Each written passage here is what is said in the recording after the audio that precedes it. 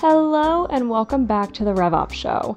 We're in part 2 of what is now turning into a 3-part series on CRM implementation and what they should cost.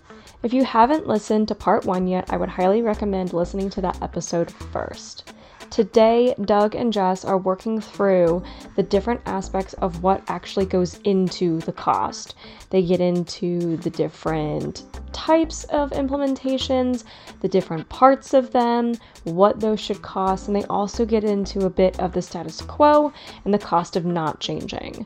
So with that, let's listen as they work through it.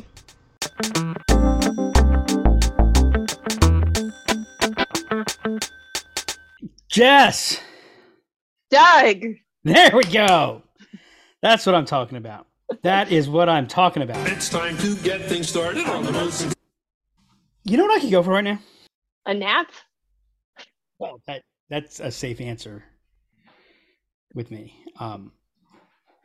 But other than a nap, I don't know. I could go for an ice cream sandwich right now. Well, that does sound good. That does sound good. I don't know why, but like about 20 minutes ago, I just was like, we were on a call with a client and they were eating Famous Amos cookies this week, and I've been craving Famous Amos cookies ever since. Oh yeah. By the way, for those of you that noticed that I left, my wife's back home. My dog disappeared, and I heard a little rumbling, and she is definitely into the phase where the entire world is her chew toy, and there's very little now that she can't get to, Jess. Very, very, very Well, little. she's like the size of a human, so like a full-grown adult human. She lies on the bed sometimes, fully out, like her front paw is up and her back paw is back, and I think she takes up more. I think she's taller than me if you go paw to paw. You let her on the bed? We don't let Max on the bed. What's the point of having a dog if you don't let him on the bed? No. Max hasn't earned his right to be on the bed. Oh my God. She comes on. There she is, everybody. Look, see, we have a guest star. Dakota's here. Here we go. Let's see. She doesn't usually show herself when we're doing these things. There she is. There she is. You see those Everybody muddy meet paws. Dakota. It's been raining. You see that? That's all through the house. All through the house. Oh yeah, she comes on. She wrestles. She pushes people out of the way. She the other night, I guess she was doing something, and she started kicking her paws, and she kicked me right in the kidney, and it hurt. Yeah, it was like, yeah, it's I mean, I work for her. She's running the house at this point. Oh yeah. I mean, basically. Oh, easily. Basically. Easily. All right, Jess. Well, we're part two. Part two. It's part 2 or part 2.5? Part 2.5. Part 1.67. Didn't you ever see Naked Gun movies? Oh yeah. Okay. Naked Gun part 2.5? Yeah. Wasn't it? Okay. I don't remember. Yeah. So is this a sequel to the previous episode? This is the sequel. Everybody's been waiting. Or is it a continuation? Anticipating. Continuation. Not the sequel. Or is it a reboot? Continuation. Oh my God. Welcome to my life, everyone. We're back on Friday afternoon, everybody. We are. I don't know that Friday morning was any better, but did I just jump the shark? Oh, see how I'm weaving that all together? But I'm bummed. My knowledge of the entertainment of the entertainment jargon. Yep. Yeah. So what are we talking about, Jess? I can't remember. I don't know, because we've had a week today. It's been a hell of a week this Friday. Yeah, but I know you did a lot of prep. I know you are. I'm super duper prepared for this. What to expect when you're expecting a CRM implementation part 2? That's what we're doing. It's a creative title. I'm curious who came up with that one. I wonder. We're talking about the cost of CRM implementation. Yep. I think your takeaway last week was it is unwise to pay too little, but it's worse to pay too much when you pay too little. Yep. So when you pay too much, you might lose a little bit of money, but that's all. If you pay too little, you may lose the thing that lose everything. And so I think we talked about the Prime Directive last time, and I think that I want to make sure that we emphasize that because that really drives the context of this entire conversation. And by the way, if you don't take into account the Prime Directive, you can't really calculate the cost. And more on that in a minute, but the Prime Directive is the business process must drive the technology. The technology should never dictate the business process. And I'll probably give a little bit of a corollary to that later on today. Talked about kind of different approaches to implementation, different types of implementation. And just to bring everybody up to date that hasn't listened to the previous episode, we've gotten a lot of good feedback on it so far. Mm-hmm. I heard your mom said really good things about it. My mom thought it was amazing. The key to comedy is being able to stick with it on a sustained period for a sustained period. I promise you, next inbound, someone's going to ask you about your mom. Somebody is. And you know what? At some point I need to have Karen watch the show so she can see just how much we talk about her. I thought she does. Yeah. All the time. She's our number one fan. You told me that she did. I actually thought like this whole thing started because I thought she actually watched and listened. She has listened to a few episodes for sure. Okay. So the topic of RevOps didn't keep her attention? No, and I don't really want to say on here what she said. It was a slight to me. Okay, well we'll save that for a future episode, everybody. Yep. So what we're talking about is a full implementation in the category that colloquially we refer to as rip and replace. So yep. You are either coming from no real system or you're using an existing system. And I would say that well, actually, we're going to get into areas of consideration, et cetera. So I can get into that. And then also one of the things that we talked about last time is a critical choice you have to make is, are you going to, what a critical decision you have to make is what's your platform choice? Yep. And there are basically 3 platform types. There's the work in. You're using a single tool. Yep. Primarily, it's driving everything. So that is, the best example of that, the leader in that platform choice would be HubSpot. Mm-hmm. There's the build on. So the work in, the build on, that is where you're going to be using multiple systems tied together through good integration, et cetera. The leader there is Salesforce. Yep. And then the third is what I refer to as the no platform, where you're basically going to use a series of point solutions. You may have various integrations, but you're not really platforming. And you can listen to the previous episode. We do get into, I think, some important elements about what that platform decision means, because so much of what your experience is going to be, and by the way, so much of where the costs are going to get allocated are going to be based on what is that platform decision. Yep. So that was a summary of our first episode. Yep. So now let's dig into. There we go. Now let's get to part 2. All right, so let's start with what you just mentioned, areas of consideration. So what are kind of the key things that you could consider when you're doing a CRM implementation? So I think some of the key considerations are how big is the team? Mm-hmm. And if you think about the team, you need to think about company roles, like how big is the company? So how many people does the company have, or where you're working is divisionally based, how many people does the division have? Mm-hmm.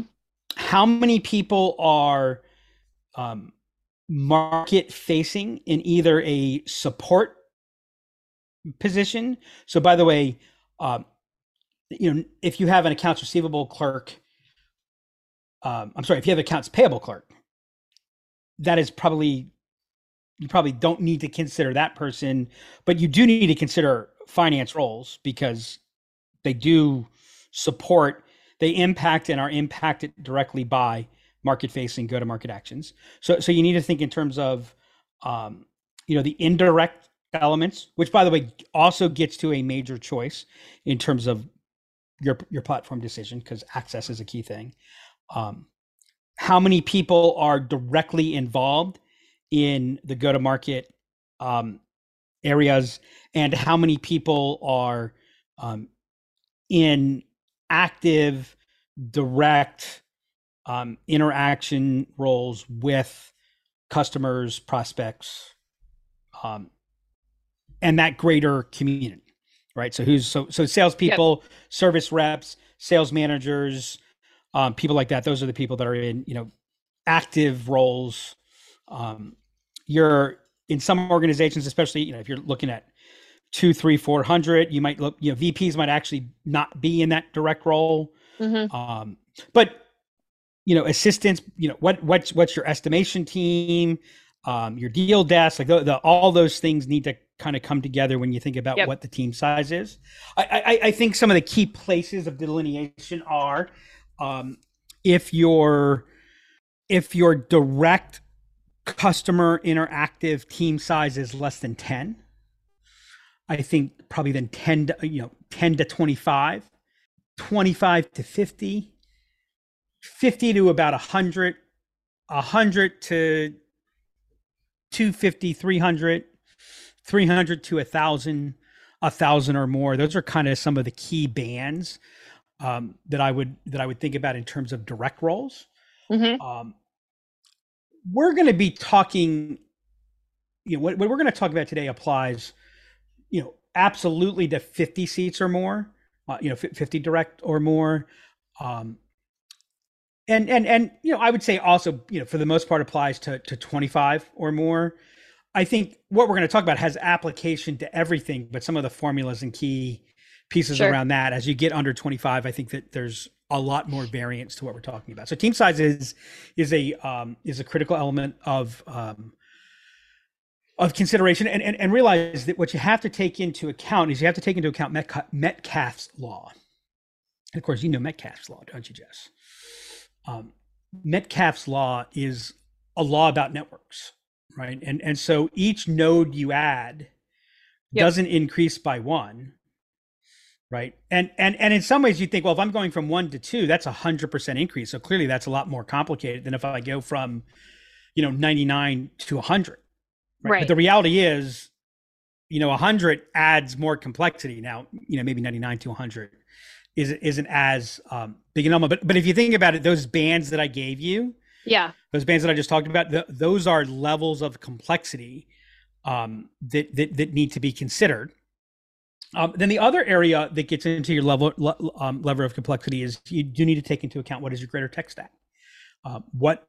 And by the way, market facing and non-market facing. So what other technology is the company using? Front end, back end, what's your ERP, your finance system, what are you using in your go-to-market motions, et cetera? Because, and I keep seeing all kinds of numbers. I mean, I saw something from a reasonably credible source, SMBs on average have 300 SaaS applications. I can't really find that. Well, I find it's either hard to believe or you start defining SaaS applications as, right. I mean, I know one thing is, Gmail or Outlook, that is a SaaS application. And I go, sure. Okay, yeah, it is. But, and again, I get that it is, but, the number of applications that you're using are mushrooming. The cost of managing that are mushrooming. And so, that is gonna, really what you're trying to do when we talk about this area, is you're trying to account for your LOC. By the way, this is going to be a fun episode because we've been wrestling with a lot of the thoughts here. That's why, for those of you that haven't figured this out yet, this is one of the reasons why we're doing this podcast. Is we're trying, like, this is our topic. Is we're actually trying to wrestle to tighten our definitions and explanations. So you're going to hear some. It's like we're going to be creating some new stuff on this podcast. Right. Yep. But so LOC. So I. By the way, some people are going to listen to this and they're going to be like, "Oh my God, I can't believe you didn't know this, Doug." But I didn't until I think it was a couple of weeks ago. Someone put, they needed to understand what the LOE was going to be, and I'm like, okay, what is that? That's LOE, what I was going to ask you. Level of effort. Okay, yeah. All right. So LOC is level of complexity. Okay. And here's the thing: the four most damaging words in any tech implementation. All you need is, or Well, all I need is. All I need is. All I need is, right? All I need is. Everybody wants simple. That's what they say. Let's keep it simple. Let's keep it simple. Let's keep it simple. And the problem is, actually, there was I saw this. This was a quote that I picked up. I think it was actually Brian Halligan who shared it. Where is it? Simplicity on this side of complexity, or on this side of complexity, is worthless. Simplicity on the other side of complexity is invaluable. It's something like that. It's an Oliver Wendell Holmes quote. I shared it after after I had a quote. When was our last Blue Team meeting, Jess? That was last week.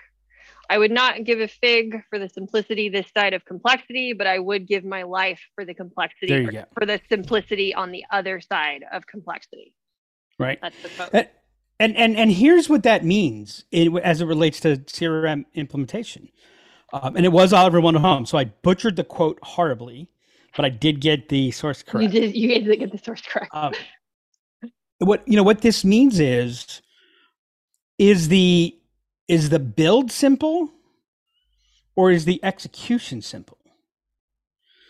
Right? And what people want, and I get it because I want it too. Yeah. Is they want the level of effort and cost associated with a simple build with the outcomes that come from simple execution. Right? And this is where the inverse complexity law, or the inverse friction principle, comes in.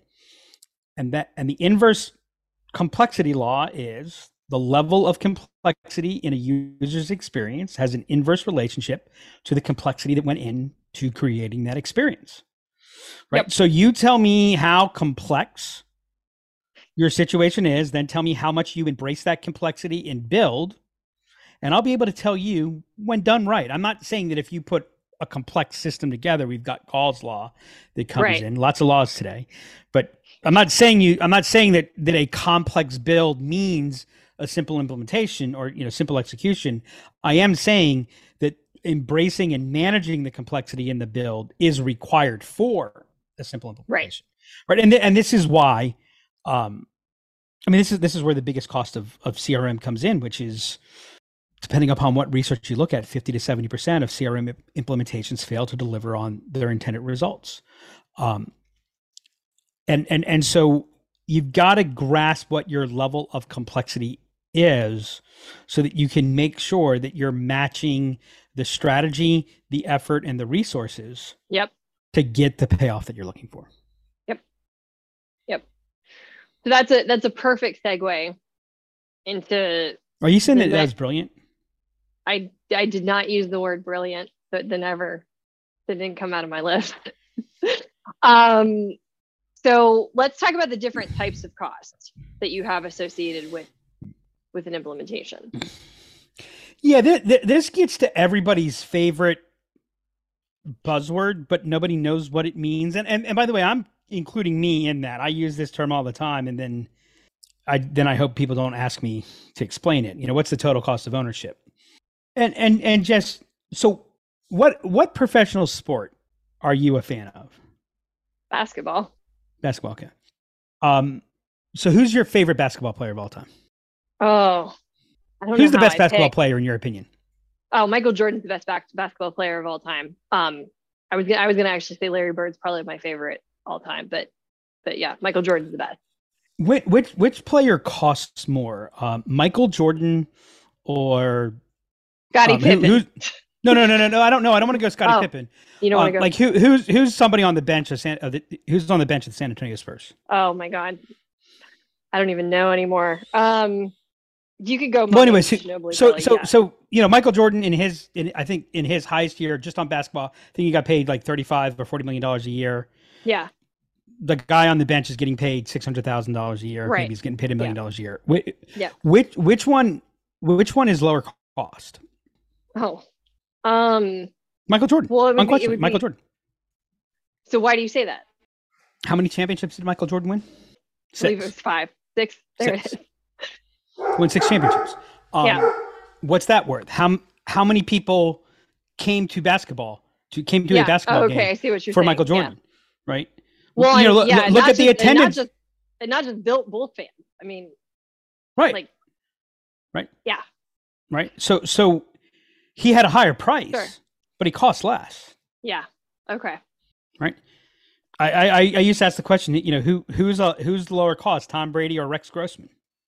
Rex Grossman got paid 1/15th, 1/30th of what Tom Brady got paid, Right. but you know, he was a higher cost. Mm-hmm. Right. And so that's really, you know, if you haven't defined the business process, and by the way, here's the corollary to that, right? The business objective has to drive the process. The process shouldn't drive the objective, right? And so one of the difficulties that you have when you're talking about CRM implementation is nobody hires us. Nobody that I'm aware of implements a new CRM because they look at it and they go, you know what? I just want a better CRM implementation. I want our CRM to be just designed a little bit better. I mean, I don't want anything to change. I want to win the Blue Ribbon Award for best implementation. CRM implementation. I want the CRM. You know, there's a business outcome that needs to be achieved. Now, the interesting thing is, and I love the promotion of it, you know, companies who have used XYZ CRM experience 67% more growth than, right? So-and-so bought our CRM and generated $50 million more pipeline after. Okay. Like, I get it, that it is both, that statement is both fair and unfair, because in and of itself, the CRM didn't create the $50 million of pipeline. Now it can enable that. Right. But it's the business process that leads to that. And so the danger is, you know, CRM is a process improvement initiative. And so if the process isn't clearly connected to the outcome, if the process isn't connected to the performance, then changing the process doesn't necessarily change performance. And by the way, and changing what enables the process doesn't necessarily change the process.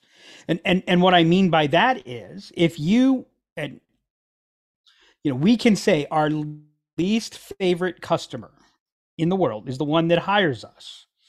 And then every time we talk about how we need to do something, they say, well, no, that's not how we do it. Yeah. No, that's not how we do it. Right. It's like, okay, well, wait a second. If you wanted to change the CRM to just do what you were already doing, then, I mean, please don't take this the wrong way, but why'd you change the CRM? Yep. You know, you're not going to get a different outcome. You're probably going to get a worse outcome because you just added change for no real reason. And so you need to understand, what are you trying to accomplish? Right. And I always refer, you know, there's 2 parts to our business. We've got our process improvement, our process transformation side, and our performance transformation side. Now, I think one of the things that makes us special is that we have deep expertise on both sides. Right.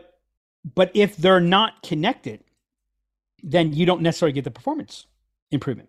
And it's the performance that drives the cost. So that connects to the first area of cost that I think about is speed versus velocity, right? I call it the velocity cost, if you will, right? I see people that you have to do 30% more with this system. Yep. Right? That means I have to run 30% faster. Yep. To just do what you were doing before. Yeah. Right. Yep. And by the way, one of the things that happens, especially in today's world, because everyone's an overstatement, but 80% plus of people in these roles, we're at near exhaustion points, right? And so we're already, for the most part, going as fast as we can. And I see too often that we add technology for the promise of enablement, and we end up just creating one more thing that somebody has to manage, right? It kind of cracks me up when I take a look at what a lot of people are talking about in terms of growth of revenue operations functions. And I want to emphasize, I mean, this is the RevOps show, right? This is like the top producing RevOps show on Spotify, from what I understand. Shameless plug. So I'm a fan of RevOps, right? Right. I love RevOps. And no offense to anybody, we were talking about RevOps before. Yeah. We were talking about RevOps when people looked at us and said, what's RevOps? What's RevOps? Huh? Now we talk about RevOps and people go, oh, okay, yeah, cool. And they still really don't know what, like they still have the question, but they're now too ashamed to actually ask, what does that mean? But this idea, and I'm looking at mushrooming growth in headcounts in RevOps teams. And I sometimes ask the question, well, wait a second. If we're creating a better path of technology has been promising more gain for the buck. Yep. But I want to know, why do the costs keep going up? When does that turn? I got to invest. I got to prime the pump, but at some point the curve has to come down. And the reason is that so much of what we're doing is about speed, when what we really need to be thinking about is velocity. How is this separating the signal from the noise? One of the big things that I see is, if you think about your implementation and you think about whatever tool you're going to select, too often it just generates more of everything. And the difficulty is because the signal is always certainly below 50% of the total, right? Noise is always the majority. As I develop more, you get more and more noise. It becomes harder to get the signal. We were just looking at somebody's setup, and I think they had, well, actually, this isn't the worst one, because I looked at one a couple months ago, and I think they had 700. I actually think they had more dashboards than they have employees. Oh my God. 700 dashboards? Yeah. Wow. Yeah. The one we just looked at, I think they had 50 some dashboards. I've seen workflows, but not 700 dashboards. I think I'm going to come up with your dashboard to employee ratio. If your dashboard to employee, I can tell you this, if your dashboard to employee ratio is greater than 1, that's definitely a problem. I think I can safely say if it's above 0.5 to 1. I was going to say. So the one we just looked at, if you think about it, I think they're at about 67%. They have 67% of dashboards to their employee count. And so the difficulty there, and look, I get it, because these systems, we can measure so much. So we start measuring everything. And in which case we actually know less than we did before. So the first type of cost is just, what's the velocity cost? The second cost is, what's the time? But by the way, the other velocity cost is for the people that the tool is supposed to enable. So if we're talking about CRM, we are talking about sales, marketing, customer success, customer support. Mm-hmm. How much time does it take them to be able to iterate, adjust, add, and time in hours of how much time does it take to do this, and time also in chronology, right? So if we have to go to a different, like if I have to go to IT to then request this and then to go through this whole, there's a time element that just means you've lost a large part of the benefit of tech. Does this report real time? Like I've seen, does this report real time? Oh yeah, absolutely. Except it takes them 7 weeks to update a simple thing. So the reporting is real time, but by the time you get it, it's no longer relevant. So I had a company I'm talking to right now, looking at a significant cost, probably in the, probably for annual, we're probably going to be about $300,000. First year, so counting the implementation, probably looking at about $500,000. And what the talking to the chief operating officer, and he said, look, part of the issue is, we pay $30,000 for our CRM right now, $30,000 a year, because it's on-prem. They just pay the ongoing maintenance license support. And I said, well, you write a check for $30,000. Yeah. Right. Because you have 3 people that are supporting it. You have 3 IT people that are supporting it. Right. Right. Well, all of a sudden you look at that. Wait, the price is different. So how much time, chronology, and time of people is it going to take to implement? Mm-hmm. How much how much are you going to continue to carry your legacy costs? How much is spent in development? How much time is it going to take to develop what you want to do? And by the way, had a great conversation with someone yesterday because they got it before I said it. It was, he's like, look, I'm sure you guys are going to be able to get this to implement fine. I'm sure everything's going to be fine on implementation, right? He said, my concern is the day after implementation. Yeah. Right. And I always call that day two. And I think, it's one of the big mistakes that get made. We're all so focused on day one. We forget day two is the only thing that matters. It's interesting that you bring that up because I think I deal far more frontline when we kick off. And that question is one of the most common questions I get at kickoff. It's like, okay, this is all great. The path to launch is clear. What happens after that? And I don't think that gets considered nearly enough because everybody's hyper focused on the launch. Correct. And that is a symptom of the technology is driving the process, not the business process. Because what happens next? Well, what happens next is the business process. Yeah. And the technology needs to be in a place to stay in a line, to stay connected to that. So speed versus velocity. What's your velocity cost? What's the time cost? What's the direct cost? That's, the spend. Yep. And then there's a utilization cost. Utilization is how fast are you able to iterate? What's the impact on productivity? One of the things that I think is the most valuable measurement of impact, and actually this is where I know we're talking about CRM implementation, but I have a take on marketing attribution, right? Yep. Here's how I know marketing and CRM are doing their job. Am I able to do more with the capacity that I have as a result of their actions? Yep. So impact on productivity and direct productivity and indirect productivity, because the teams that are using the tool have tremendous impact upstream, downstream, and side stream to other areas. How much does that drive those places? So it's like I can show in a lot of places where your CRM, like we don't have a sales problem. And I agree with you, you don't have a sales problem, right? The CRM is not going to change your sales velocity.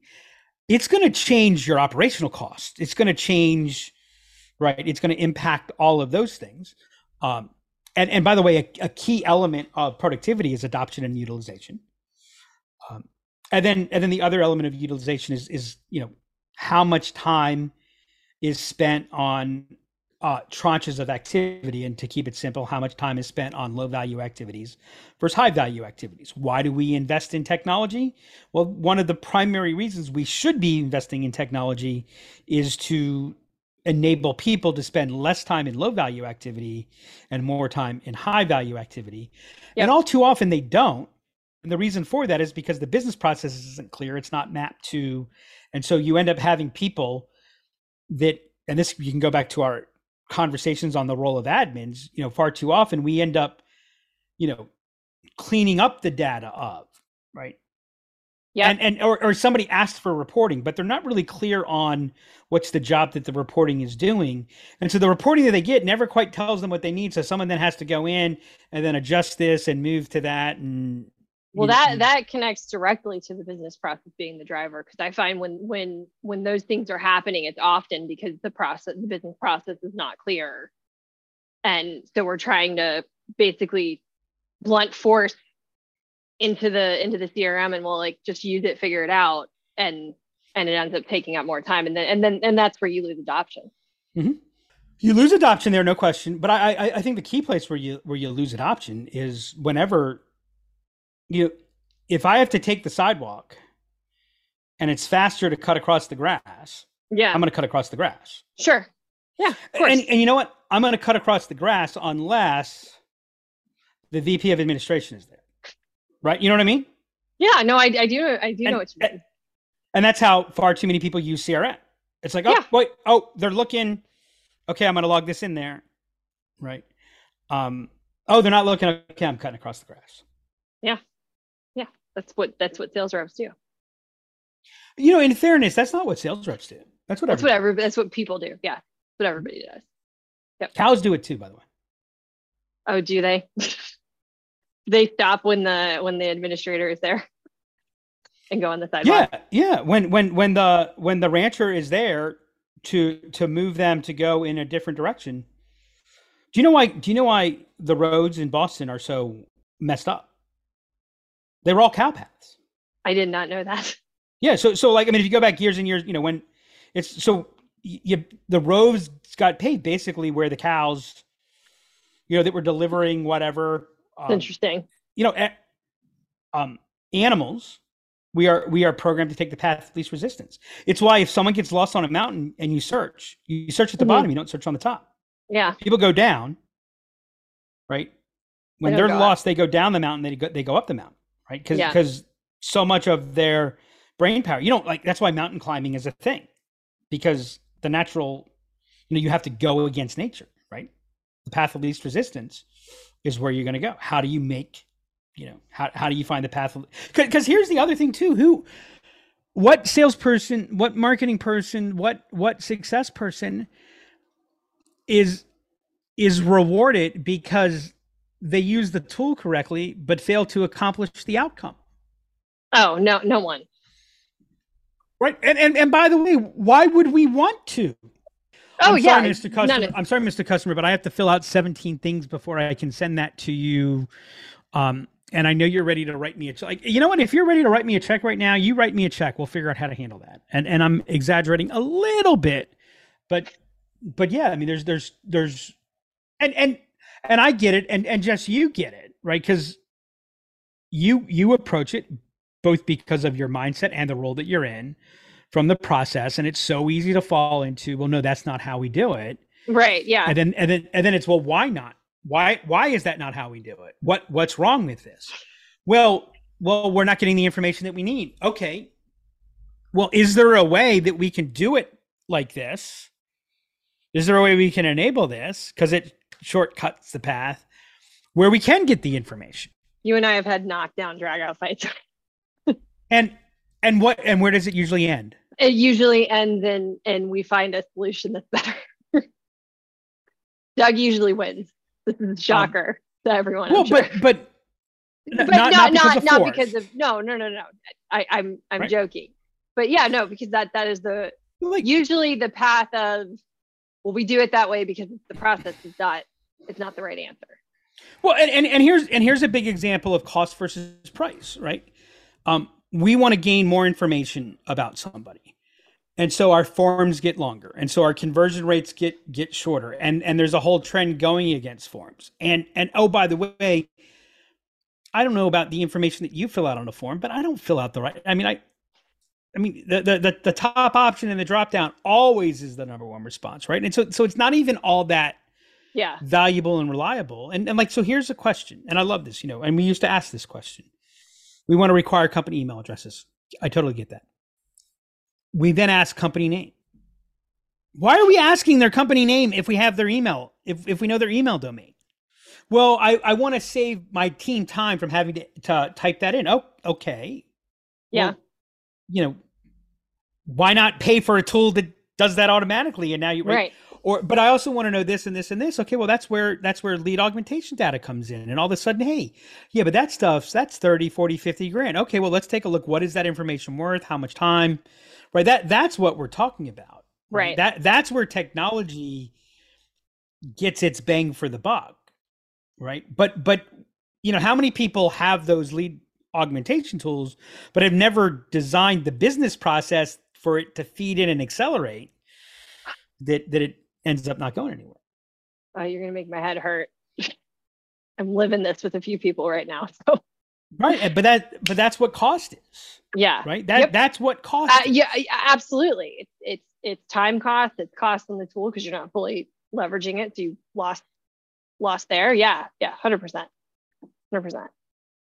All right. Let's talk about status quo and the cost of status quo. So the status quo is a really interesting, it's an interesting beast, because in some ways it gets a bad rap, and in other ways it deserves to be sent down to the 7th level of hell.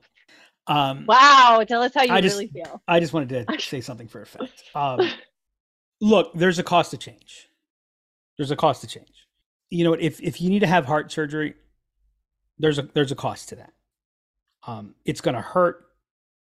You're going to feel like a Mack truck drove across your chest. Yep. And you know what? You need to do it anyways, right?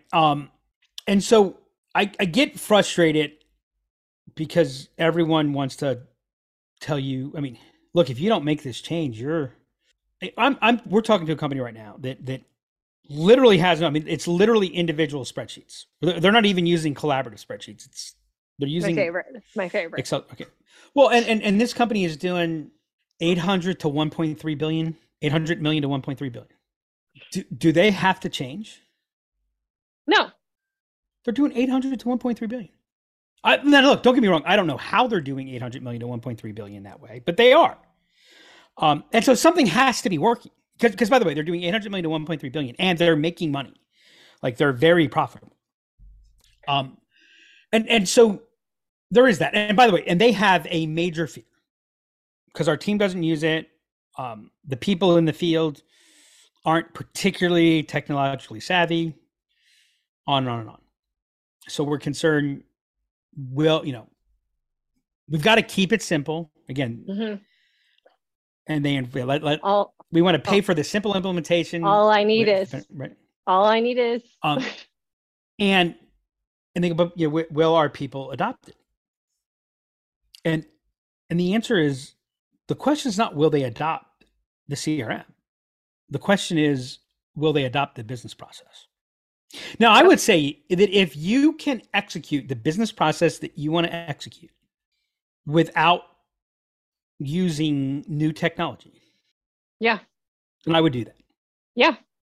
The best technology is none. That's why I like to take naps. A state of nothingness. There it is. So what you have, like the real cost of the status quo, and it's hard to identify, and this gets back to what's the outcome, what's the performance that needs to change before you talk about the process, is there is a cost of friction, right? Now, to emphasize, all friction is not bad, but friction should be highly tied to areas of real value creation. Friction is a cost. It is an invisible cost. And one of the difficulties is whenever you try to identify and label friction, they're always small things that don't need a lot. And I use the analogy that they're very much like barnacles on a boat, right? And by the way, you're always going to have friction. You're never going to be in a 100% optimal, right? There's no such place. Entropy is always increasing. Friction is always increasing. But you need to understand what your cost of friction is and how much of what are you doing today you're doing because that's how you do it, as opposed to what you're doing today is because you're doing it by design. So I have no problem with not changing. I'm a fan of not changing. And as a matter of fact, I've learned a very, very hard lesson. As an idea person, as a strategy person, I love to come in and say, hey, let's change this up. Yeah. Right? I come in and say, hey, this has been working really well. It's been working really well for the last 3 years. I don't know about you guys, but I'm kind of getting bored by it. So let's change it up. Let's change our project management software, Jess. Let's do that for fun. I'm aware. Like, where's the challenge here? Right. So I am, I'm all for not changing. I'm sorry. I learned the hard way that I'm wrong more often than I'm right, that we need to change. Yeah. Right. Yeah. But that needs to be choice. The choice to change, the choice to not change. It can't be default, right? When you don't change, you're making a decision not to change. right? When I was a financial advisor, I worked with people with very highly concentrated stock positions. Remember one of my favorite stories? I did it many times, but he had $5 million of investments. He had like 4.3 million in ExxonMobil. He was an executive at ExxonMobil. And we're talking about, I lay out an investment strategy. He's like, Doug, this looks great. But let's wait before we do anything with Exxon. And by the way, it was always that, if Exxon was in a down trend, it would be, let's wait for Exxon to come back. If Exxon was in an uptrend, it was like, let's wait for Exxon to finish that uptrend. Like we would know when that's going to happen. Right. And so I would say to him, I'm like, okay, no, I get it. Because what he would say is, look, I don't want to change things up until. I said, okay, no, I get it. I said, I'm curious. I want you to pretend for the moment that you have no money. You're absolutely, I mean, you're not homeless. Like, you're living your life, but literally, every day the money that you spend is the money that you have. You have no other money. And your fairy godmother comes down and says, I'm going to give you $5 million on one condition. And that condition is you have to invest all of it. My question to you is, how much of that $5 million are you going to invest in ExxonMobil? And the response was always, well, I mean, that's a good question, but Doug, I would definitely invest. I'd definitely put a significant amount of it in ExxonMobil. ExxonMobil's a good stock. And I replied, yeah, no, I think ExxonMobil's a great stock. Back then it was. It probably still is. I said, but would you put 80% of it? Would you put 4 million in it? And the answer was always, whatever the number was different. The answer was always, well, no, I wouldn't put that much in. I said, right. Here's what I want you to understand. When you have money invested in the stock market, every morning you wake up, your fairy godmother comes down and says, here's the money. Do you want to buy or do you want to sell? And every day you don't make a sell decision, you're making a buy decision. So every day you're buying $4.2 million of ExxonMobil, right? So the idea that the status quo means things aren't changing, that's the myth. That's what you have to understand. So you need to understand, what is the cost of your status quo, right? What is the cost of friction? And then what is the impact of acceleration? Technology is not a solution. Business process is the solution. Technology is an enabler and accelerator. And, if you're driving the Barney Rubble special and you go out and you get a wonderful exterior, but you're still, it's still your feet that are moving the car, right? Then again, nothing has really changed. It goes back to what is the change that needs to happen in the business process that's going to drive how you evaluate and understand what's needed. Because the focus should be, and I'm going to give a caveat, the focus should always be on what is it worth, not what does it cost. Because if you get on what does it cost, you're not going to be in a total cost mindset. You're going to be focused more on price, and you're going to diminish the key things that make the difference. And if you look at what your cost of implementations are, very rarely are they the difference between organization success or failure. Now, that does not mean spend money for the sake of spending money. And I've had some people try to give me the what's it worth, right? Like if I could, do whatever, what would that be worth? And my answer to them sometimes is, look, that's a moronic question, because either what's it worth is literally invaluable. Like, what would it be worth if I could give you perfect health? My response is, fuck you. Or do we need to get are we going to get an explicit warning on the podcast? We might. I don't think that's the first F-bomb I've dropped on this Probably not. And I've probably dropped a few, I'm sure. There's a place where, look, that might be worth $5 million, but I'm not paying you $5 million for that. Right. So yeah, there's a, what's it worth is not unlimited by any stretch of the imagination. But you do need to understand, and this is what we're going to get into in the next episode. You do need to understand, what is the outcome that you're trying to achieve? What are the inputs that you need to have, so that, and this is what a good CRM will do. This is what any good system will do. a good CRM will enable your team to focus on the process, to focus on have good process and let the outcomes take care of itself. Bill Walsh's autobiography, I love the book, The Score Takes Care of Itself. Yep. You ask a hitter, the worst thing that you can think is to go up and say, I need to get a hit. If you're focused on the result, it's going to send you down, right? What I want to do is I want to have a good at bat. If I can string together a series of good at bats, then success takes care of itself, right? And that's why, again, the business process drives that. And when you tie your enablers to your process to your outcomes, right? Realizing that it's a complex ecosystem, so there's always variations and deviations that are happening. Yep. That's how you get to this point of predictable growth. That's how you get to this idea of scale. Yep. And when you go halfway, that's a lot of times where, for me at least, that halfway is the juice is not worth the squeeze. That falls into the same category as me. It's paying too little. I mean, well, yeah, it does, right? Yeah, the same thing. Now I should say that, and we probably want to dig in this in the next episode.